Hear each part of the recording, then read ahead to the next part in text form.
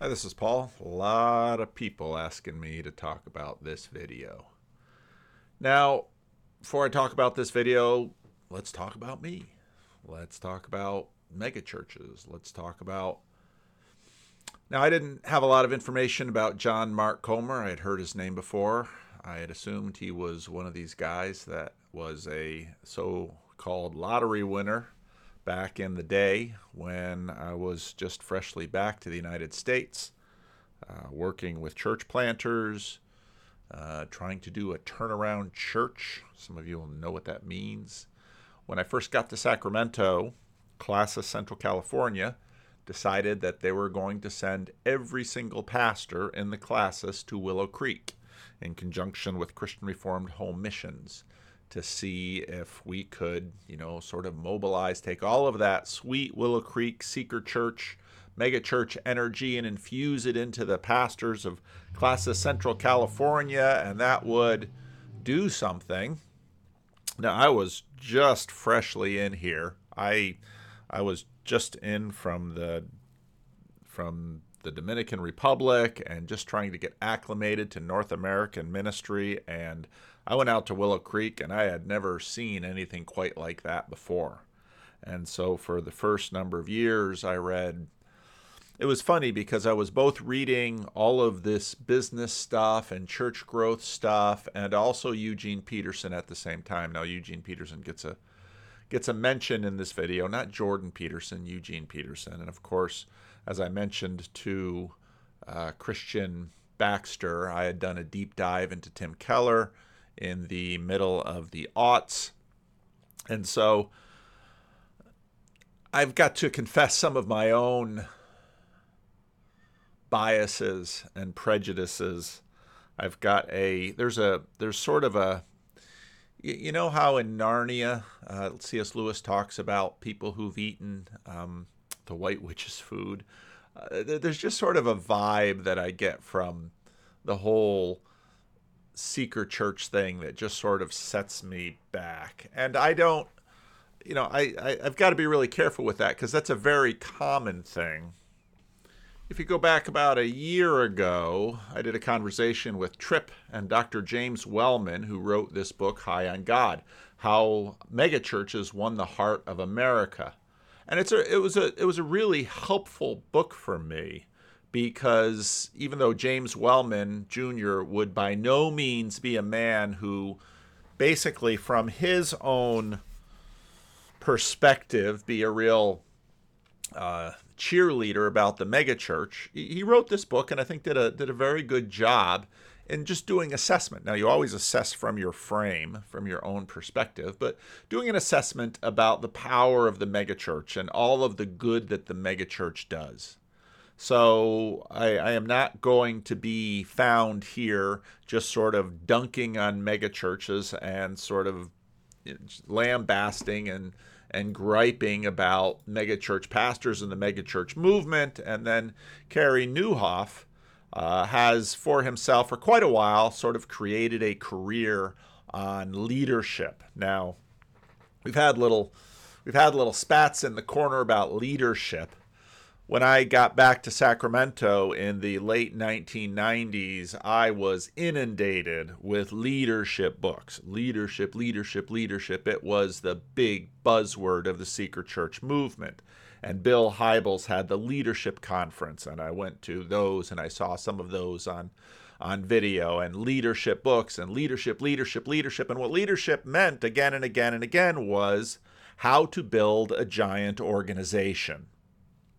How to build a prevailing church. And what a prevailing church looked like in the Seeker movement was thousands, if not tens of thousands of people all under a church doing evangelism, not just of sort of dormant Christians who are out there in the environment, but making new Christians out of pagans, etc., etc., etc.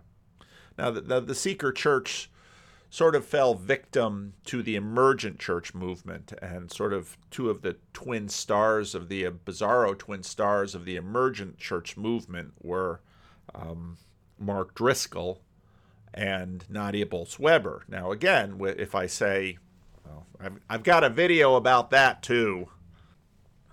That's 2 years ago. Not Mark Driscoll and Nadia Bolz-Weber are like opposites of the same emergent coin. And I've got another video, which was before there was Jordan Peterson, there was Mark Driscoll. And it was quite fascinating to find Mikhaila Peterson every now and then tweeting affirmations and approval of Mark Driscoll. I don't know if she's going to his church now that she's living in Arizona. But yeah, in some ways the world can't get stranger. Now, even though the class of, let's say, megachurch lottery winners, that megachurch lottery winners would be young pastors who were charismatic and sharp, and right there in their mid-20s, they would start a church plant, and that church plant would go from first dozens of people to hundreds of people to thousands of people, and book deals would follow, and being on the national stage would follow, et cetera, et cetera. Apparently, John Mark Comer did this in Portland, Oregon. And it's one thing to do this in a place like the American Bible Belt, where there's already so much Christianity there. It's a whole nother thing to do it in the Pacific Northwest, which is one of the least churched areas of the United States.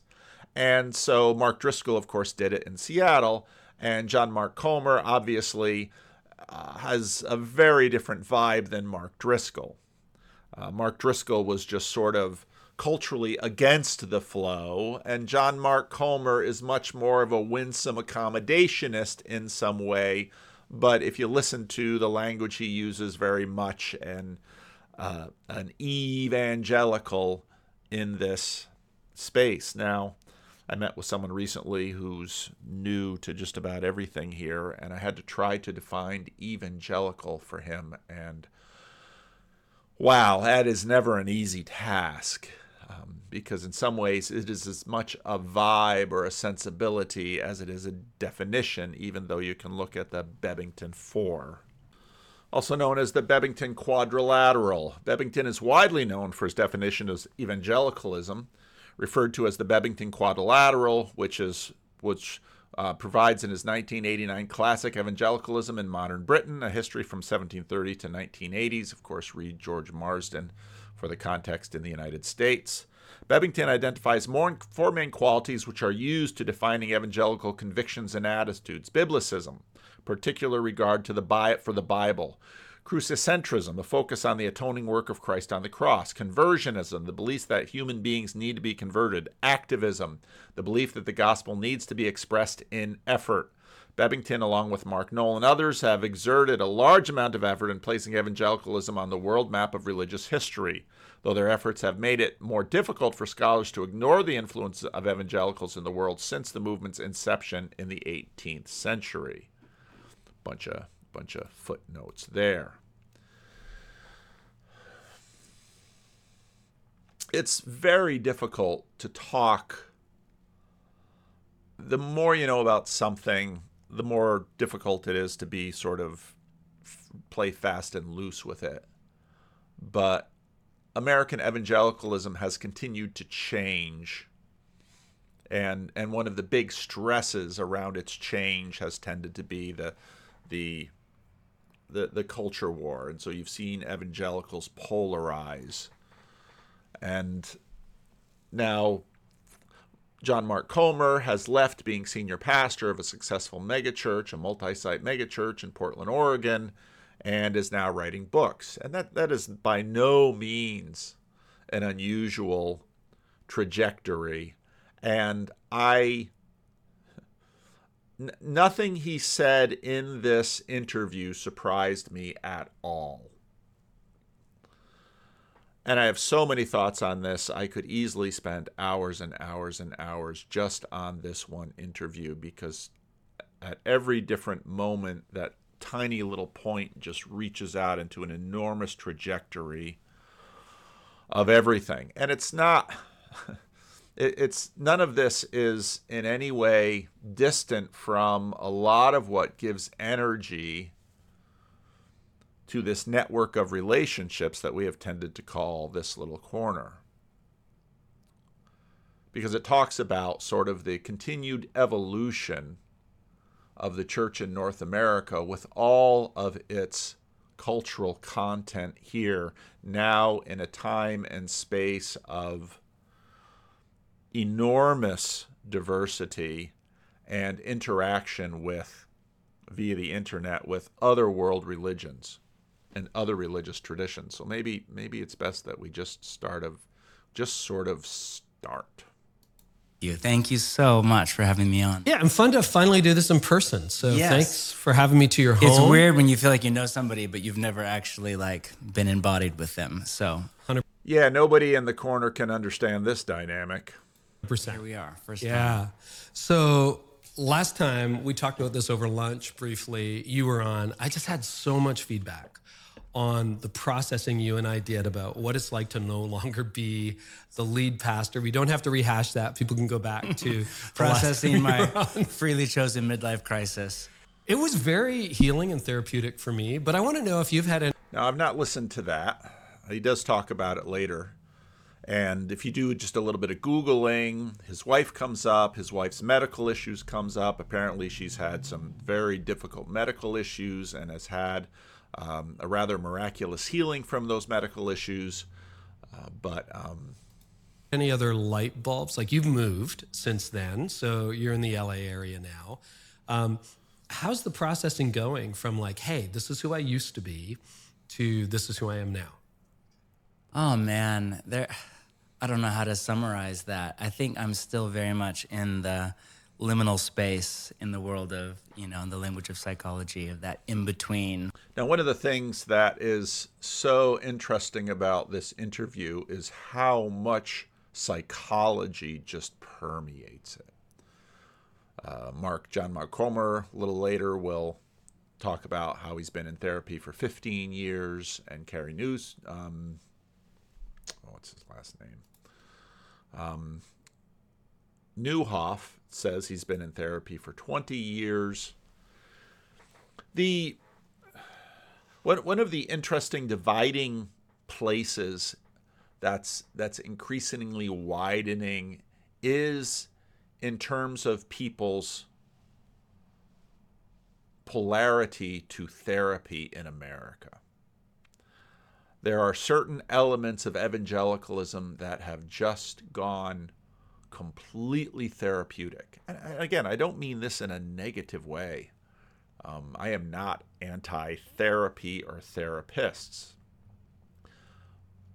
But it has definitely gone from sort of an acute phase to, I think, much more of a devotional, pietistic phase with respect to therapy.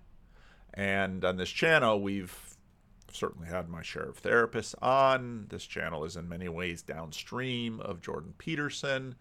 So it's not like you're going to look around here and find us in a therapy-free clean room. But Eamon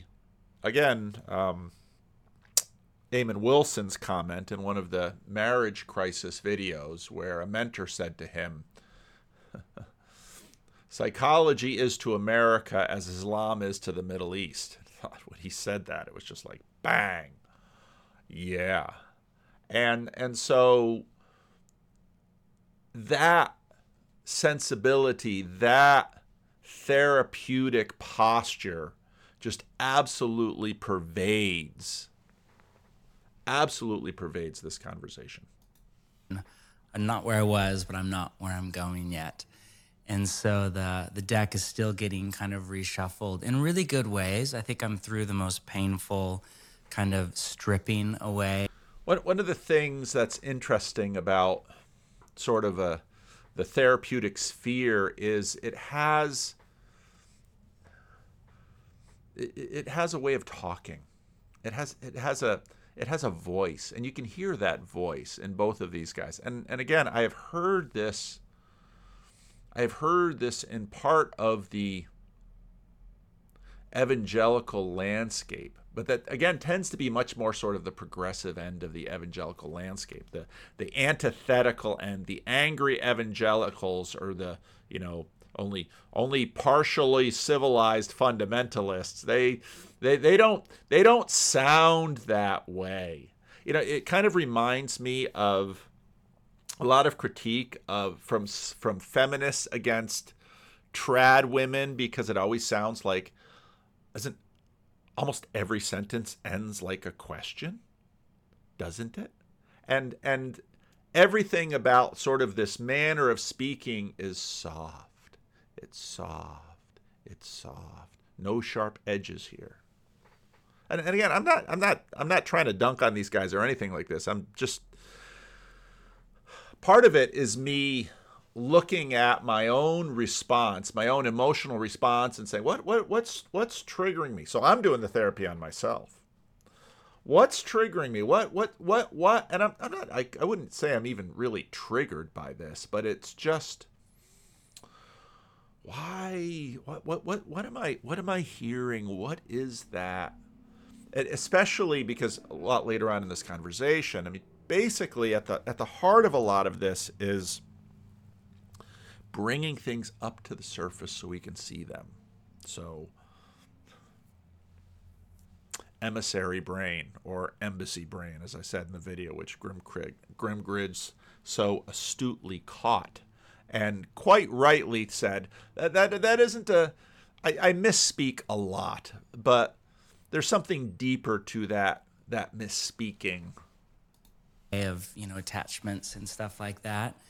And I think now, you know, there's just been a lot gets exposed. You know, one of the really dangerous tricks, I think, when it comes to pastoring is probably more than almost any other job in the world. It is so easy to do the right thing for all the wrong reasons.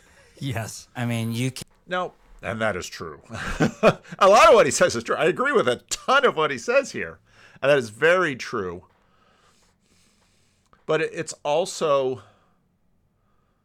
now again, I'm a third generation minister, and the Christian Reformed Church's stance with respect to evangelicalism is very complicated, because even when Kristen Kobes Dumais says, I don't identify as an evangelical, she doesn't say it quite that clear. She says, Christian Reformed Church is not evangelical. The Christian Reformed Church has been assimilated into the broader American religious context. And what that has meant in large terms is that some have wanted to be assimilated into the main line, which at this point sort of means being assimilated into the grave.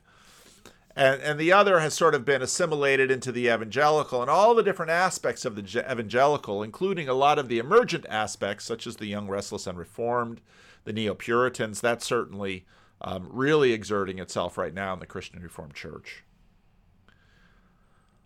But when I look at, let's say, my roots in my father and my grandfather, yeah, certainly a lot of agreement in terms of, let's say the fundamentalist side of the modernist fundamentalist thing, you know, a very crunchy Christianity in terms of historicity and biblicism and a bunch of those things, and you know, all along the way, John Mark Comer, you know, this dude knows his way around these kinds of conversations, and he's very good at it, because he knows just what to say to sort of settle down those who have long theological noses and are sort of sniffing for modernity, even when there's so much therapeutic perfume in the air that there's a ton of nuance in this conversation. They're very careful not to sort of set off the certain theological guard dogs in the traditions, but it's a fascinating interview.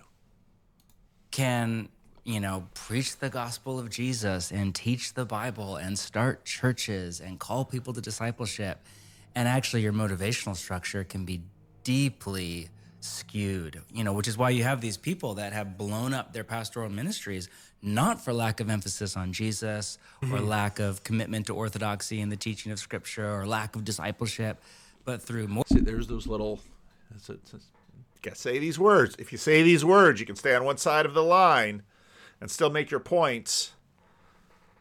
more than just emotional unhealth, through clearly like an underlying and And when I say these words, I don't mean that he's being disingenuous or lying at all. I don't believe any of that. But it's just sort of trying to whiff out what's going on here. And again, I through so much of this interview, I just think, yes, he's right. Yes, he's right. Yes, he's right. There's a ton of things. I don't know how much of it we'll get through. I only have another hour or so to be playing with this, but ambition and ego-driven kind of motivational structure. So, the pain and the gift of stepping down is all of that stuff is exposed. And so now that I have a relationship to church that has no tie to my career, my job, my income, how many books I sell, whatever, my sense of self, it's just, that's gone. Mm-hmm. And then, the kind of bare naked. And for many pastors, and I could certainly understand that sort of liberation, that's a huge relief, because when you are leading a church, when you are, I don't know if his church was, most of these churches are non-denominational, which sort of makes each megachurch pastor their own little pope, or puts them in a council of all sorts of other very high status cardinals. But yeah, I totally get that. And many pastors get there when they get to retirement, but he's obviously quite a bit younger. The truth of my motivational structure is exposed. For years, we all love to read Paul and just say, I am just a servant of the church. And that sounds like a beautiful platitude, but you never really know if that's true until it's tested. And I think, and one thing I really appreciated about him throughout all of this, I think he's very honest. I think he's, and sort of being freed from the institutional responsibilities of maintaining that framework, lets him speak freely. And then you say, well, why? How can you speak freely, Paul VanderKlay? Well, because my church is nobody cares about living stones. In my case, and I would imagine this is true of most people, I'm likely a little bit worse than most, but not that much. My motives were mixed at best. And I don't say that in a masochistic way or any kind of guilt or shame. I think just in an honest, I want Jesus to continue to give me the heart of a servant. And if I'm anything like the disciples in the... And again, when I listen to him, I think he is telling us the truth. That is indeed what he wants. Those of you who are sort of sniffing for duplicity or grift or dishonesty, I don't smell any of that here. I think he's telling us, I see this guy, I see both of these guys, but I see this guy as being very, very genuine and honest. He is telling us exactly what he thinks and what he believes and what he's trying to live. I don't have a question about that at all. 4 Gospels. That is a long, slow process, because at the very end, he's still saying to them, the greatest among you shall be your servant. And one of his last teaching lessons is the washing of feet. And I have set you an example. And man, my heart is so far from that servant heart of Jesus. But I think it's a process. And but it's been really good. It's stirred up a lot. It's got me thinking a lot about the church. I feel like there are things and perspectives on the church that are much easier to access. Now, part of what I felt when I listened to this was,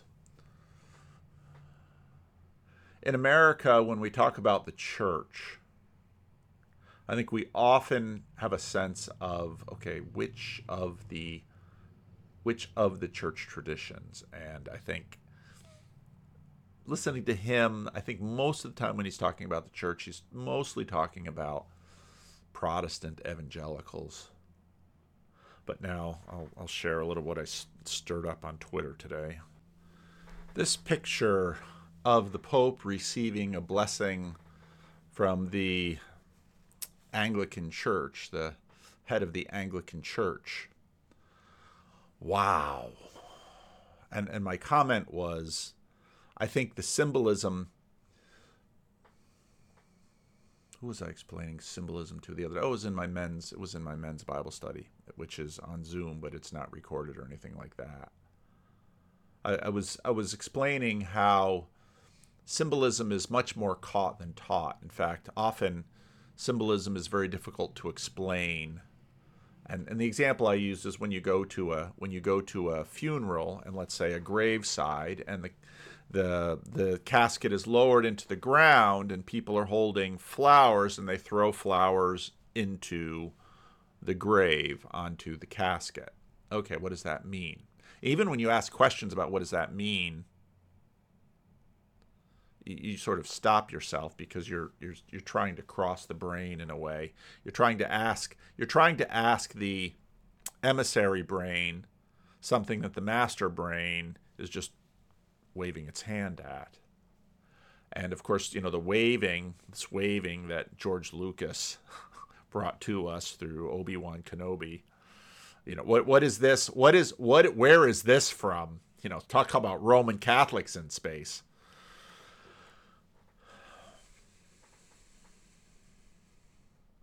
People, if someone threw a McDonald's cup into the graveside, people would be offended. You're throwing your trash in there. We're throwing flowers in there. Okay, what does the flower mean?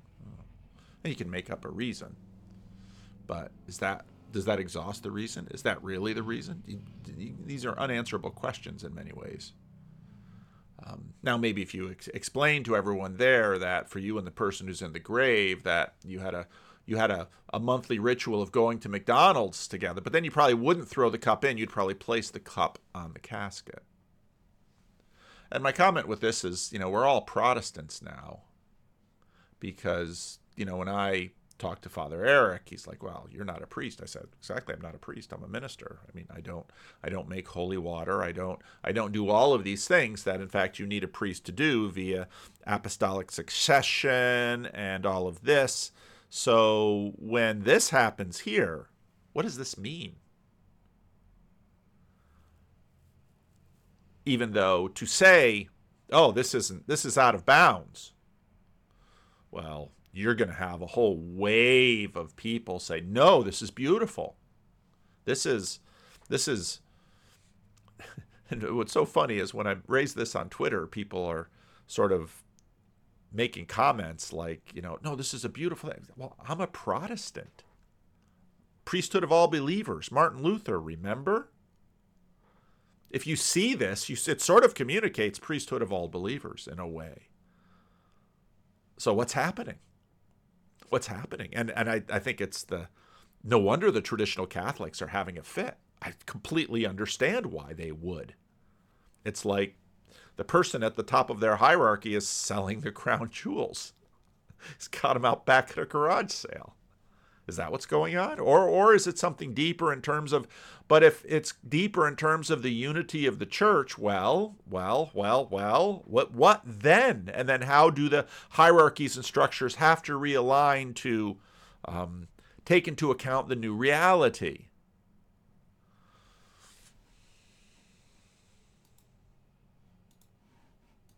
When your career is not tied to it.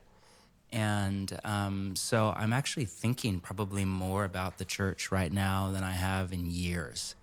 And I find it really stimulating. Yeah, what are you thinking about the church now? You're right, because I'm still connected to the church I founded. I teach there very, very occasionally, but I am thinking about the church a lot. What are you noticing about the church that maybe... in some ways, I remember when Cardinal Ratzinger, Pope Benedict, retired, and it sent this shockwave. And I think rightly so. And what we've been seeing in terms of the drama within the Roman Catholic Church, I think, is the continuing deep conversation with the Protestant Reformation.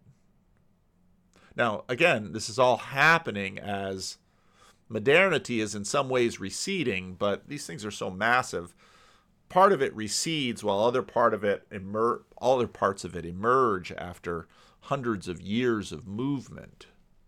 So here you have two pastors who, and I haven't done any digging.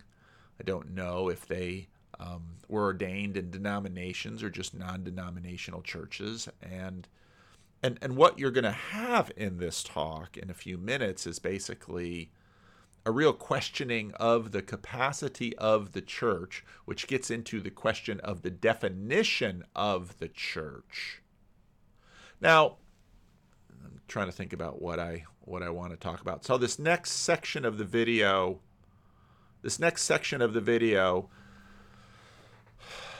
John Mark Comer has been, some of his therapy and some of his psychology has been Jungian, and so he's been looking at shadow, and I quite like what he's done with it. Again, I really liked a lot of this video, and so the processing that I'm doing is because I'm Protestant just like they are. I like a lot of this video, and the processing that I'm doing has everything to do with, I, like John Mark Comer, have been just doing a ton of thinking about the church. So he talks about the shadow side of the church, and he's not sort of simplistically, he's obviously a very smart guy. He's obviously quite well read. Which, again, some people might say, well, isn't a mega church pastor supposed to be like a used car salesman? Oh, no. These are the senior leadership of some of these mega churches are very smart, very talented, very insightful people. And they're sort of dismissed because they've been able to deploy a form of religion that has worked powerfully in a certain segment of the population. But in my experience, many of them are very smart and very sharp. And the successful ones, a good number of them were not successful by accident. Now, even though 151 views, and a few of them are mine, from the Friday Morning Nameless channel, Neil and McMo had a conversation. And, in the early part, they talked a fair amount about the corner. And some of the things that they said, it didn't surprise me, but I certainly took note of them. These three. But I know we both commented and thought about Luke's recent live stream about what is a church. And I think we're both thinking about it in terms of what should a church be. So we can look backwards in history, we can look forwards to where we're going, and modernity, post-modernity, meta-modernity, ultra-modernity, whatever the future of the church is going to look like or can look like. I wanted to talk, so this is me selfishly, I'm going to talk about this at some point, but I want to talk about Jesus smuggling. Jesus smuggling. And another topic I wrote down was the thinking about TLC as the subordination of one's own tribe to the pursuit of the highest, you could say. If we all believe in a unified, good God, and we are all God's children, then even if I'm Catholic and you're a Protestant or an Orthodox and, a Jew, if we all believe that there's something greater and higher that ultimately unifies us, and also that we believe that God commands us as God's children to get along and love one another, that spirit is what I think TLC embodies. But anyway, so we're always navel gazing within the corner anyway. So I put that all the way at the end. Maybe we start with church, Jesus smuggling, wherever you want to go. So over to you in the studio. That sparked a lot of ideas. I think now, again, part of what is good about the corner, so we get to know each other a little bit, and McMo was one of the people in this corner that was on staff at a mega church and is no longer on staff at a mega church, and he's got a lot of thoughts about them. A lot of people in the corner, a little bit deconstructed, sort of post church, but not really giving up on it. I'll try to start with the one that was the last thing you said, and maybe try to work backwards. But I think one of the things that Jacob Federecci said that has stuck with me is really probably one of the most impactful little nuggets that I've gotten from the whole corner. And I don't know if this has stuck out to them, but one of my favorite things that he says is I can't remember the exact words, but it's something along the lines of I know I'm annoying, but you still have to love me because Dad said so. You know, I might be an annoying brother, but you have to love me because dad said so. Um, And of course, in fact, deeply ironically, Jesus said so. and so I think that like that kind of energy, I think is just like, that's kind of a nugget of it. That's kind of a distillation of, I think, Christian charity in communities like this. Is like, know that I might be prickly, or I know that I might be weird. I might say things that, uh, what is it? I think of tickle your axioms, but that's not what, kick you in the axioms. That's what it is. Yeah. I prefer tickling. Yeah. I might tickle your axioms from time to time, but, as long as you come at it from the side and not, no, I don't know where I'm going with that. Go ahead. But I left a recent comment on one of PVK's videos, and I think that like, this is how I felt mostly about the Peterson sphere, or this little corner, is that it mimics, and this is what I thought about when I heard estuary. So when the first time I heard estuary, I was like, oh, that's just like small group. Like, you're literally just doing like a cool small group where you can literally talk about anything and everything, and you don't have to talk about like how much you jacked off last night. And so like that for a I know of what he speaks, but I've never been in such a small group, and I feel sorry for people for whom that was their small group. Protestant is probably, like, for most Protestants, is a little bit of a revolution, but I do think that TLC kind of, so the comment I made was that like, it was basically to the effect of TLC videos like this, and it was actually one of PVK's like sermon practices or whatever, sermon warm-ups, and it just struck me that this is exactly the type of like high level theology, pastoral, spiritual direction, partnered with kind of a community of wise and intelligent people who weren't afraid to say what they think. It was kind of like, this was the small group or the Sunday school class of my dreams. You know, like, this is, you know, because you can think about the worst Sunday school class or small group ever, and it's when everyone's kind of afraid to say something. Nobody ever speaks up.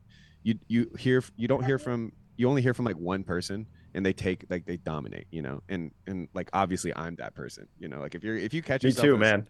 Yeah, if you catch yourself in a small group with me, like, you're out of luck, pal. Like, you're not getting any of your prayer requests tonight. I got a list, but like, so yeah, I love. I don't like the navel gazing. I kind of always find myself wishing that we would just talk less about what TLC is, and that people would engage with it. Like, you don't have to know what it is to find Grail Country, to find Luke, to find Mark, to find Grimm, to find Chad. Like, if you find PVK, eventually you're going to see something, and it might spark something. And so like, all of the navel gazing and all of the system builders, you know, there's so many intelligent people, and everyone's itching to kind of you know, have their idea be the one that sticks and colonizes PVK, or their kind of particular framing of the spirit kind of takes over. Like, I fall guilty to that temptation for sure, but I'm way more interested, like you said in the beginning, with the personal relationships, and then like that, because that's just Grimm's, you know, virtually not alone. Like, I think you're not going to do better than VNA and the VNA bubble, and then the rest is just kind of a practice in participation and a practice in relationship. So like, one of the things that the internet affords is I can be a little bit more disagreeable than I normally would be, because I don't have to worry about you pissing me off and me smacking you in the side of the head. And I don't have to worry about me regretting that and then having to repent and feeling like shit. And, you know, I've always been good at dodging the smacks in the head, but yeah. Call me a heretic. No. But yeah, does any of that spark anything for you? I could keep going. Oh man. No, all that's awesome. Man, when you said system builders, that struck a nerve in my head. It's like all these, it's like we got so many systems in the world right now that are unraveling as systems or are being dismantled as systems. And the whole strength of what we have here is it's a network of a spirit with no system. It's like how do you kill the swarm that has no beehive? You know, there's nothing to kill here except relationships. That's it. And to the extent that we build relationships, it's great. I love it. It's bottom up all the way. And I personally think we live. I personally think we live in a time where that sort of, you can call it grassroots, you can call it whatever you want, but we've been living in, I mean, modernity is all about building edifices, structures up. And it's like, how close to God can we get? It's like, oh, you watch, like all those things are being torn down. You know, you look at the trust, the modern trust, and I'm not even talking politically, I'm talking just general public trust of any institution today, universities, you know, anything. It's just plummeting. It's plummeting. And the only way I see, it has to we have to begin again through, we don't have to begin again, but we have to do it through relationships, is my point. That's the only way that we're kind of able to start the building blocks. Yeah. I think it's like where we are in TLC is like 38 AD.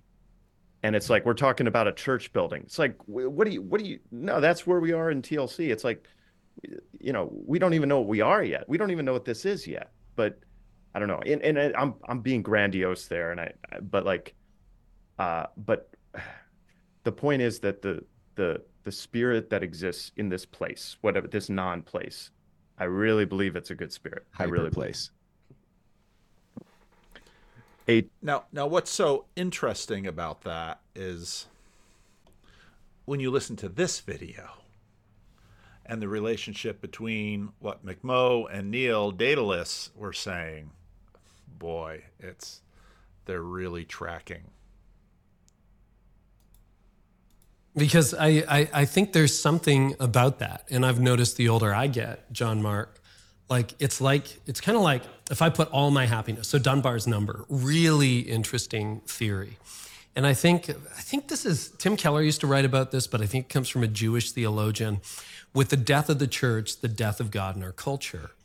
You know, it's sort of, if you look at the Instagram wedding, I mean, when I got married, our wedding wasn't that expensive. It wasn't this big production. We had a photographer, but it was kind of a specialized, but like not a boilerplate wedding, but there just wasn't all the pressure. Now you've got I read the other day, bachelor parties now cost on average, I think it's $10,000 or $15,000 for the bachelor party, plus the wedding, plus it has to be Instagram perfect, plus, and you know, the theology under that, as Keller would say, is your wedding and your spouse is not designed to bear that. Like you need to worship God. Your relationship has to be bigger than that. But the pageantry and the ceremony of what used to be church and majesty and God and life and right order is now has gone into your relationship. And no wonder people crumble under that. Yeah.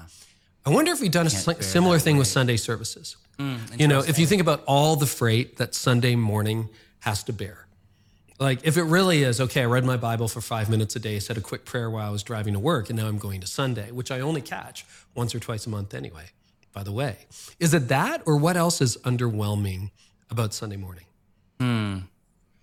I think some of it is stage-based. So this is really probably unwise to talk about theories. We can cut it or we can go. On a podcast. I will let you decide if it's helpful or not. And I just, you know, I'm pretty sensitive to people that critique based on theory but don't offer solutions that are as good or better. I mean, we're not sitting back going at other people's. So, right. Yeah. And I'm not saying, you know, throw away your Sunday gatherings. Yeah. What I've been saying about Sunday gatherings is nothing new. I've been saying it for many years. But I think some of it is stage-based. So I'm really interested in what in the secular world would be called developmental psychology, what Christians would call stage theory. And obviously that's a polarizing concept. Are there stages to spiritual formation, to Christian development over time?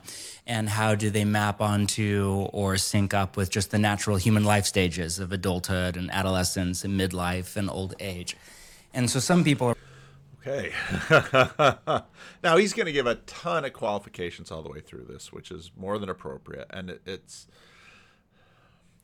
If you go back to the video that I made between Ho Math and Ian McGilchrist.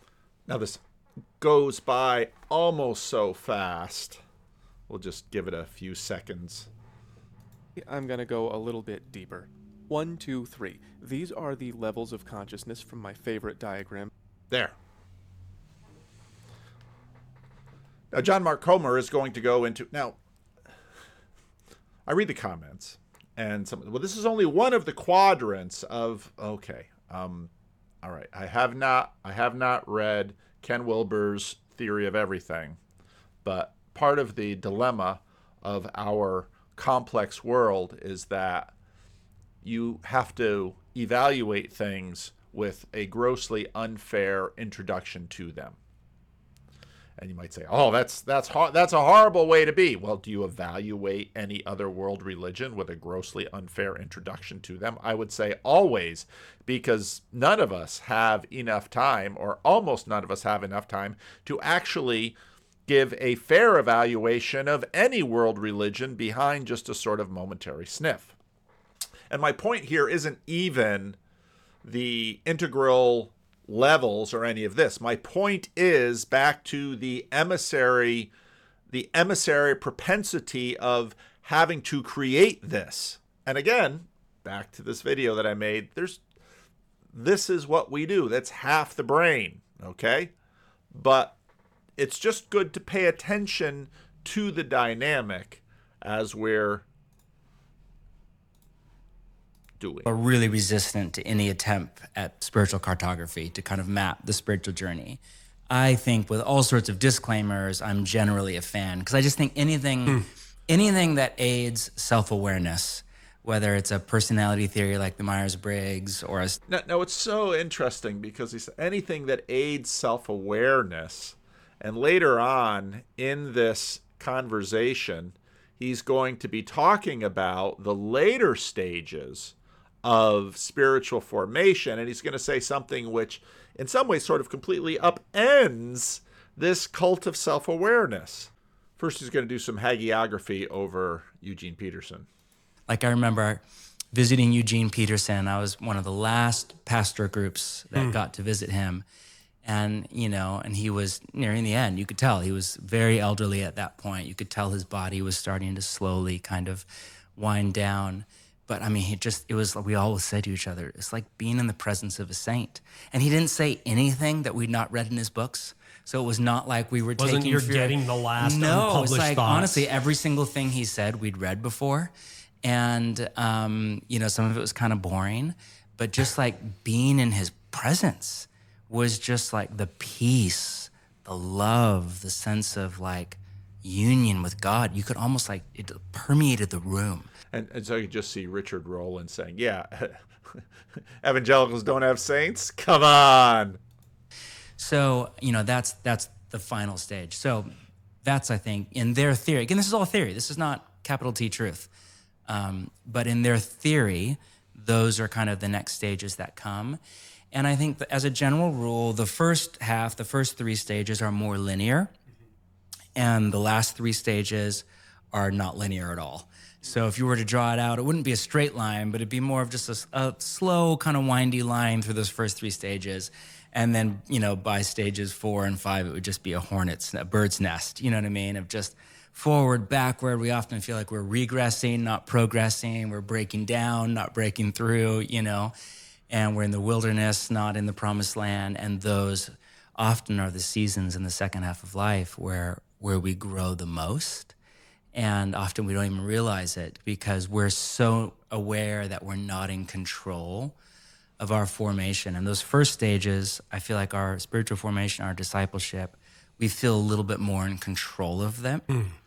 And in the second stages, you know, becomes much clearer to us that we are absolutely not in control of our formation. And God's grace is targeting us at the areas that we are most desperately in need of it, and often in the areas that we don't even want it. We're like, don't touch that in me, God. Leave it alone. Don't make this book a flop. Or it's too painful. Yeah, I mean, I'm sure that would be good for me to be free of the need for a successful book, but the pain would be too deep. I'm okay, thank you. Yeah. So you see all of these tensions between, on one hand, we have to bring it to awareness, and once we bring it, again, this is real modernity. We have to bring it to awareness, and once we have it in awareness, we can.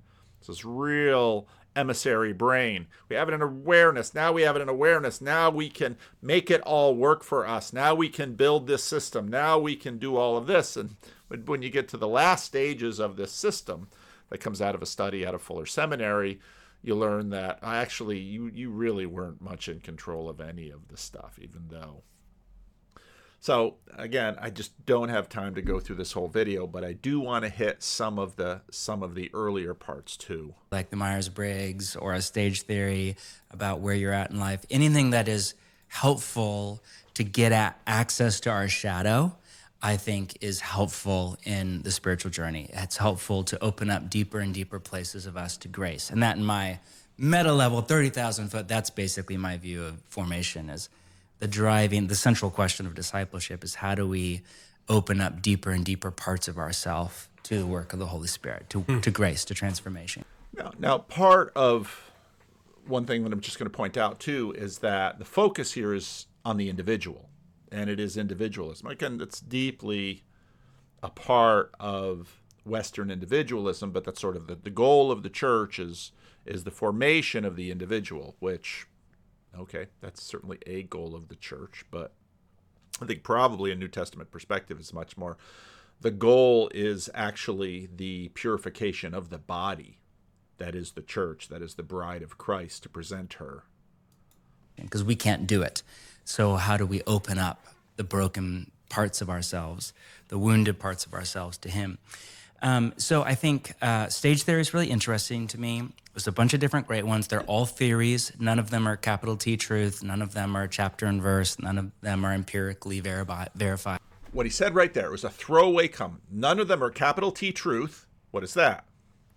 Rationality. None of them are chapter and verse. What is that? Biblicism. None of them are empirically proven. What is that? Empiricism.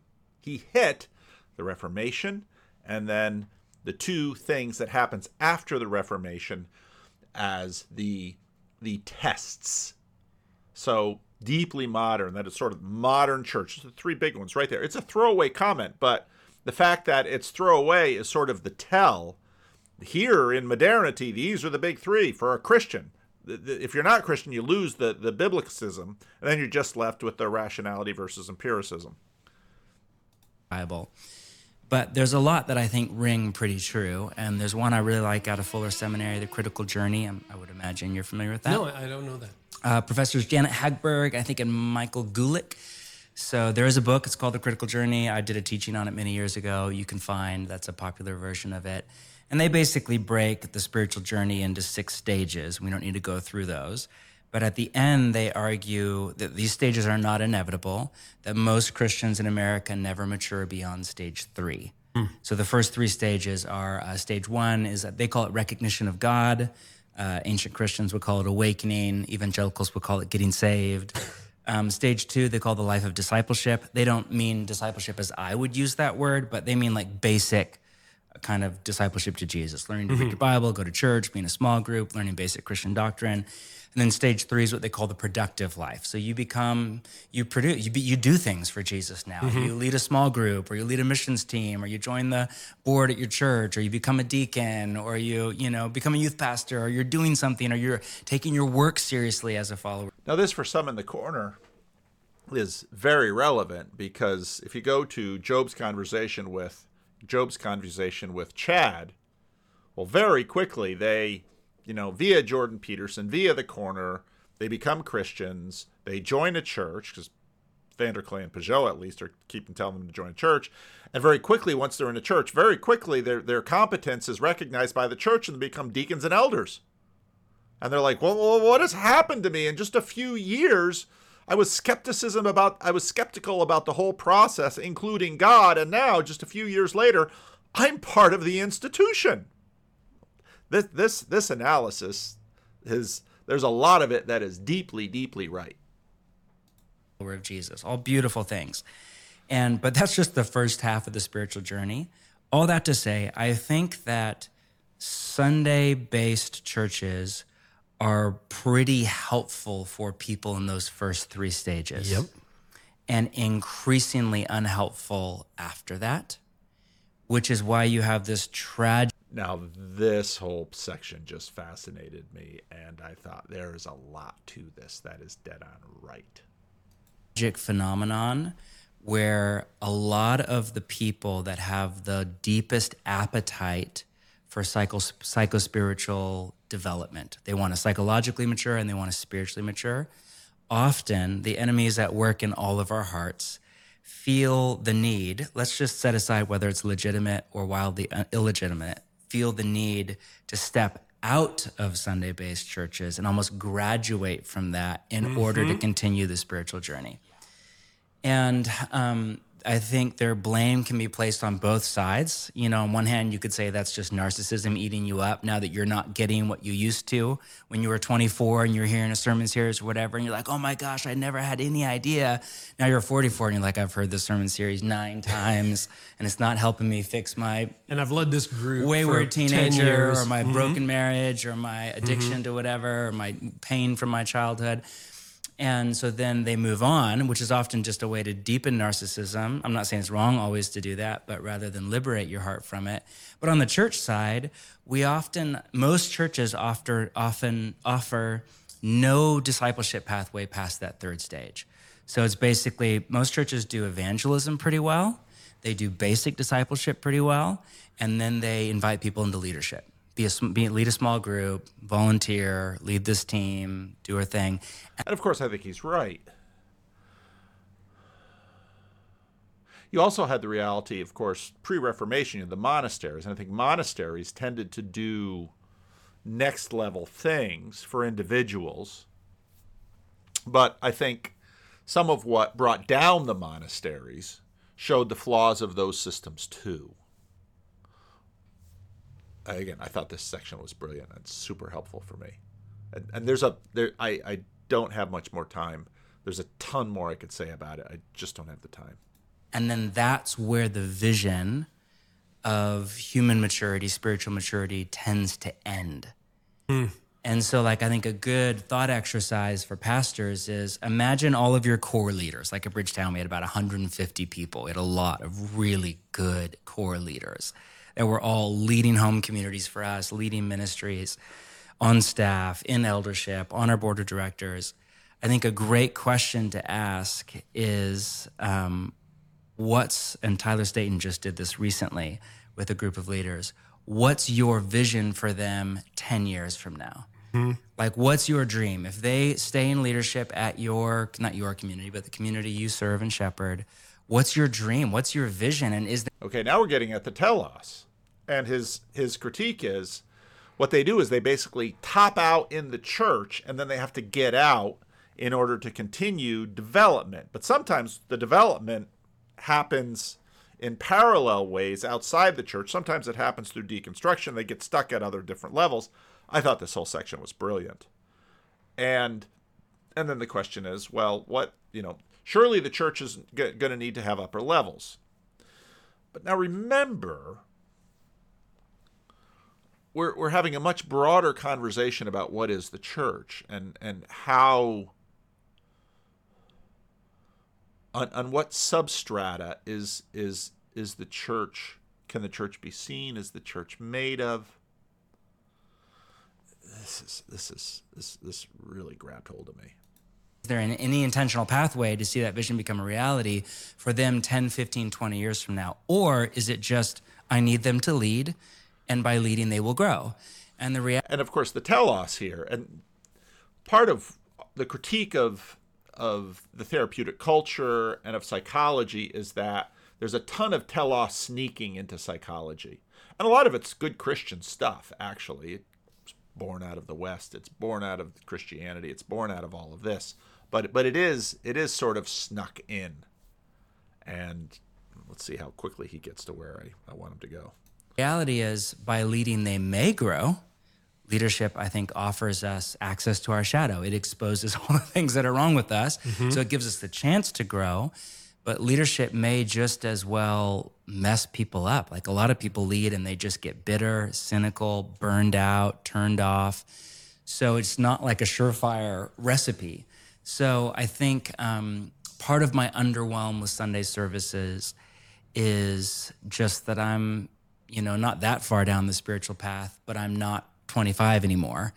And sitting through a sermon series on whatever is not as life-changing for me at this point in my journey as it was at that point in my journey. I'm a little bit less emotion-driven now at this point. The problems I'm facing in my, sin that's in my body are much deeper and are not solved by information and inspiration for the most part. I'm way too messed up for that. And it's a much, much deeper stuff that Jesus is working on in me now. And then I think part of it, and this is embarrassing, but there is just the American consumer mentality that is the air we breathe. It's like breathing secondhand smoke. I can't help but imbibe the consumerism of our culture. And in a TED Talk, internet-based podcast world, unless if your local preacher is John Tyson or, a couple of years, not that long ago, Tim Keller, it's pretty hard to not be a little bit bored. And that's just the hard truth. In a pre-recording era, you weren't. And this is very much a part of this little corner and the dynamics of the people that are in it. Used to hearing Spurgeon every week. You would just hear your local preacher. And now we're used to Netflix and Hulu and podcasting the best preachers in the world. And that makes it a little harder to sit still for 45 minutes and listen to a good local pastor, but who's not that. Okay, I've been thinking about that a lot. And I think about it, I process it, John Mark, through the lens of what I think of as the new scarcity. So you're exactly right. Spurgeon was scarce. I mean, maybe you read his sermons printed up in a newspaper, or you happen to be in a city, he's in the pulpit, you get to hear him once in a lifetime if you're out of town. But information was scarce, which is why 3-point charges, right, which I started at from the 19th century. What's you that? do the circuit What's on Sunday morning. What's a 3-point charge? Okay, I've got to go a little ahead because I'm running out of time here. I mean, in the critical journey, they name the next couple of stages. In their theory, you hit this not a stage, but an experience that, and they label it's not this linear. And they would say over and over again, life is not this linear. And we mature unevenly. We might be ahead in one stage in one aspect of our life and behind in another. But they have this concept they call the wall, which is some kind of an experience. I think of the AA line, the only way out is through. Meaning it's some kind of an experience of pain and suffering that you can't bypass or deny or fake it till you make it. It's something that will permanently stand in your path. It could be a divorce. It could be the loss of a loved one. It could be failure, bankruptcy. It could be a terminal disease or a chronic illness, any number of things. But there's no way around it. The only way out is through. And so you can either stop in your spiritual journey or regress in your spiritual journey, which is what a lot of people do. Like the phenomenon of deconstruction, one way to think about that psychologically is people go through the first 3 stages of Christian spiritual development. They hit the wall. They have some kind of experience of pain and suffering. And rather than go through it, they jump ship to another, I'll just use the word religious system. And I mean that in the more Keller sense of like a system of beliefs, ideas, values, practices that give meaning and purpose to life. That could be the 3 most common that I saw in Portland were third wave anti-racism, all things LGBTQ and pride and kind of ally kind of worldview, activist worldview, and then careerism, kind of like work is God. Those are the 3 most common alternative religions that I saw in Portland. So people jump ship and then they go back and they start at phase 1 again. it's awakening, but now it's a different religion. And so it's like they're born again and they're just on a high and they're in this honeymoon phase and I can't believe it, I never saw before and I never realized this and I was blind and I was dumb and I was lost and I've been saved. It's basically a salvation motif. And then they become a life of discipleship. Then they're learning and they're reading and they're taking all of this information in, and then the productive life, then they're doing things and they're leading things and they're saying things. And it's just inevitable that people will hit the wall again. And then what? So in the critical journeys, the next stage is if you go through the wall, you go into stage 4 that they call the inner journey or the journey inward, which would be basically like the valley, you know what I mean, or the wilderness, this period often marked by a lot of soul searching. In millennial language, you do the work often of therapy around family of origin and your relationship to your parents and your culture and your shadow and your personality and your Enneagram number, all of that stuff. It's a good space for that. Then stage 5 is what they call the journey outward. So you go through that. And again, if you continue to mature, and people get stuck at every single one of these phases. There's some people that go into therapy and the deep work, and then 20 years later, they're still just still in the deep work, bemoaning. Still stuck. Stuck, My mom, still, my dad, I'm overwhelmed. meanwhile, you're 60. Yeah, and that's important work to do, but you don't want to get stuck there. You need to move through it. Not through it that like we're some problem to solve or some formula that you hack and fix. The human soul is way more complex than that. And I don't mean that in an unkind way at all. Just I think most people would agree there is a season, you know? I see it a lot when people start therapy. It's like it often gets worse before it gets better. And they just, every conversation you have with them is just very negative. And that is actually, I think, a healthy part of almost like getting the impurities out of your system. It's almost like a charcoal cleanse of your body. And gratitude, parents, and all of that. Almost into, it looks very similar to stage 3, the productive life. You're out doing things now again. You're leading often. You're serving. You're making a contribution through your church or ministry or work. But it's so from the outside, it looks very similar to stage 3, but it's very different because your motivational structure is radically different. You are now, you don't need what you used to need from success. You know, there's that Rolheiser line, success still feels good in the second half of life, but it has very little to teach us. Meaning, past that stage, we're learning way more from our failure. We learn a lot from our successes early on because they tell us what we should do with our life. Whereas if you have the favor and the grace to be successful. All right, this whole section is excellent, and I very much recommend this video, and especially the first part. I haven't gotten all the way to the end.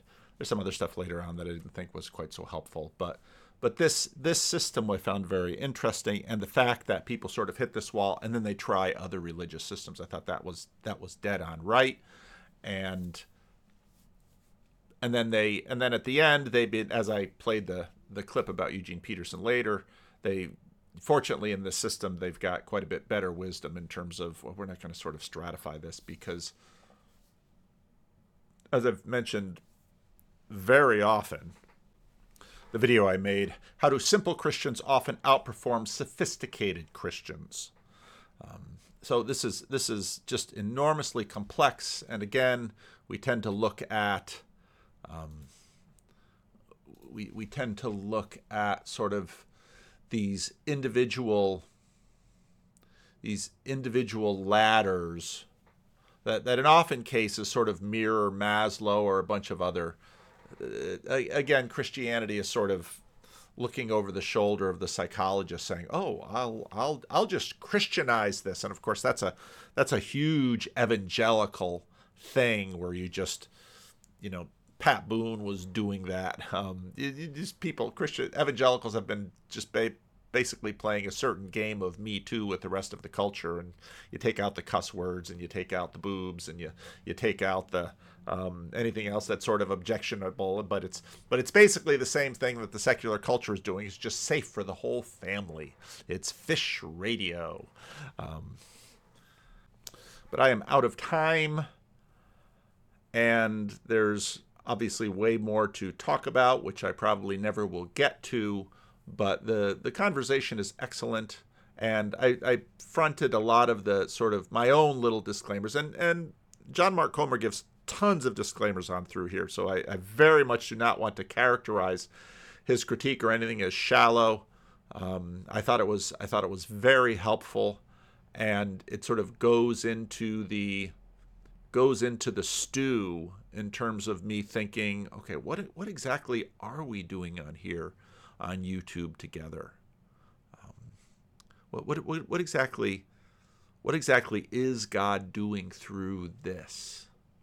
So again, I got this video from a bunch of you, so I know a bunch of you are watching it, and because I've made this video, some of you will get a taste of it, and a bunch of you will watch the whole thing through.